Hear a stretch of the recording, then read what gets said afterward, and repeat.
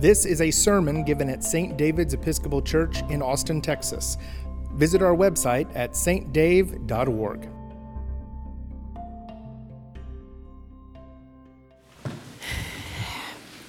So the first Sunday of Lent is one of my favorites. Second only to the whole season of Advent, for which I wait all year with bated breath, there is the first Sunday of Lent. Now that might sound strange because really, who likes Lent?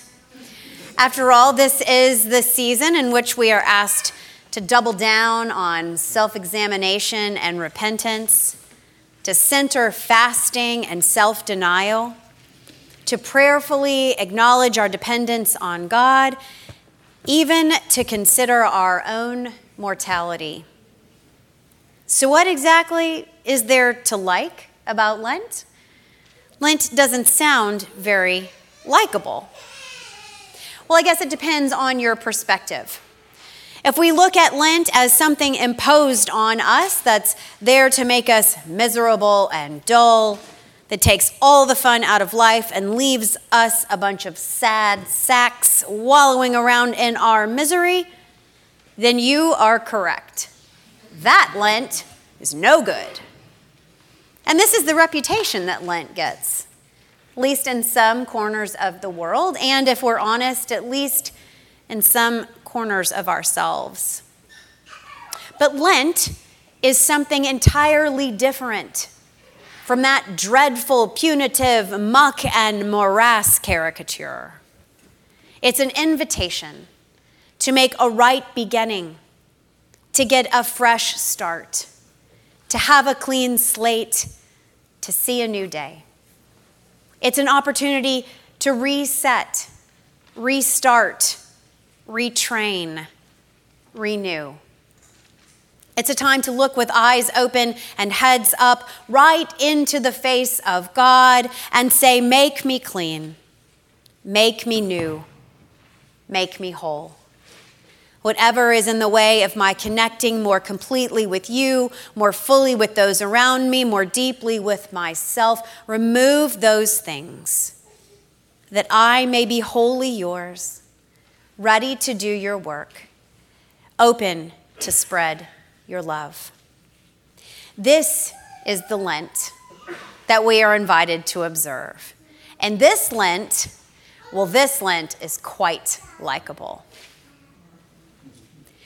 But even the likable Lent asks something of us. We don't just wish our way into being deeply connected with God, others, and ourselves. We've got some work to do. We've got a journey to go on. We've got some wilderness to travel. Now, this wilderness will test our mettle. It will reveal our truest selves. It will ask us to dig deeper than we might be comfortable with. But do not fear. The ones who have gone before us on this path have handed down some time-tested tips to help us navigate our journey. So let's explore those. Tip number 1, know what to leave behind. Certain things will only weigh us down if we insist on dragging them with us into the wilderness. All the lovely little crutches that we use to make it through the day, you know the ones. The daily fancy coffees, the second or even third glass of wine, the obsessive scrolling on Twitter, the late night binging of Netflix, the sarcasm and snark, the gossip and resentments. None of those things will serve us in the wilderness. We also don't need bravado or pride or some kind of I'll show you how I conquer this wilderness. An open heart, a willing spirit, and a good bit of humility. Those things will take us much further than any ego stuff. Tip number 2, pack the right things. Put some prayer in that backpack. It's versatile and Won't take up much room, but it packs a powerful punch when you're up against a struggle. Really, any kind of prayer will work. Something as simple as, "Hello, God," or "I need help, God," in addition to the longer litanies that the Book of Common Prayer offers. I personally commend the General Thanksgiving that's found on page 836, one of my favorites. Then add into the bag some Bible reading. Any amount of any scripture will do. No one must tackle the book of Leviticus or try to make sense of Revelation. Pick something short, or a gospel, or even the book of Acts, which is jam-packed with action-filled miracles. You will not have to binge watch any show because that's got it all. If you're having trouble reading the Bible on your own, find someone to read it with. We offer several weekly groups here, or you can start your own if you want. Next, into the pack, add a commitment to help someone who's struggling. You could serve food at Arbor Terrace, help make laundry accessible at Laundry Love, read to a child at Norman Sims Elementary, help with the worship service at Trinity Center, sort donations at Next to New, or donate money to make those programs possible. Even a small amount will work since we know God can do miracles with the loaves and fishes that we offer up. And lastly, pack your companions. Look around. There are plenty gathered here in this room. Hills are easier when you have someone to talk with. A pack is lighter when you have someone to help carry it. Distances are shorter, heat is less stifling, cold is less chilling, dark is less frightening when you're not facing those elements alone. Tip number 3, look for evidence of those who've gone through the wilderness before you. The Israelites made a home there for 40 years. Jesus contended with the devil there for 40 days. And Christians of all kinds have embraced Lenten wilderness since Lenten wilderness was invented.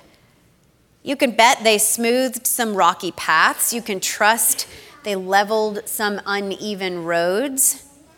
So walk where they walked. Rest where they rested. Drink water from the springs they enjoyed. And feel this communion of saints carrying you during your time in this place. Tip number 4, this one's my favorite. Expect to experience a miracle. The journey through the wilderness is not going to be some joyless slog. No, it holds treasures and gifts and things that will blow your mind.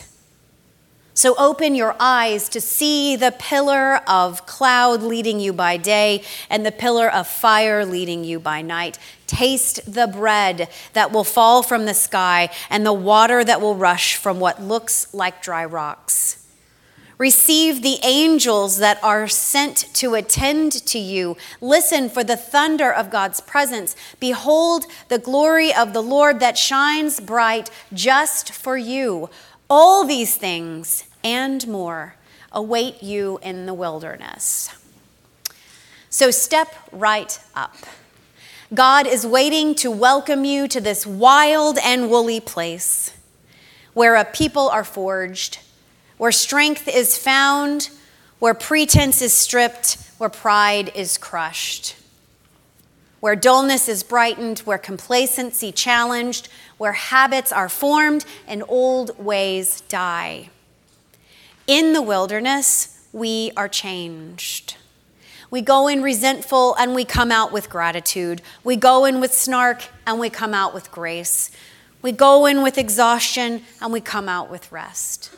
We go in with anxiety, and we come out with hope. Now, those things sound exciting on this first Sunday of Lent, right? But I bet by the time we get to the fourth or fifth Sunday, the newness of it will have worn off. And we're going to be tempted to resort to bringing out those old crutches instead of continuing the work that will get us what we truly want. Now, since this is my last Sunday among you, I won't be with you then to encourage you to keep going in the journey. But you have each other. Look around. Everybody look around.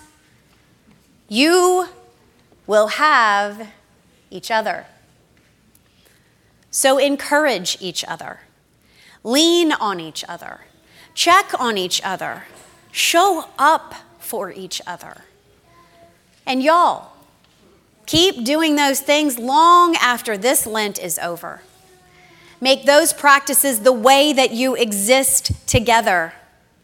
This will go a long way to helping you proclaim the truth of the living God who loves, adores, and so deeply cherishes all of God's creation, and most certainly the amazing people of St. David's. It has been my indescribable privilege to live and move and have my being among you for all these years. When I walked in the front doors in May of 2008, less than a week after graduating from seminary, I had no idea who was waiting for me. This has been the place where I have learned how to be a minister. You have raised me, and I can't fully express my gratitude for the countless gifts you've given me. Thank you for being a place that I could know and be known, where I could love and be loved, where I could serve and be served, where I could hold and be held. And as we say goodbye, at least for now, may we do so with the full knowledge that we are all being held so closely and so tenderly in God's very gracious hands. And we will certainly someday meet again. You can find more lectures and sermons on iTunes by searching for St. David's Episcopal Church in Austin, Texas, or visit our website at stdave.org and click on the podcast button.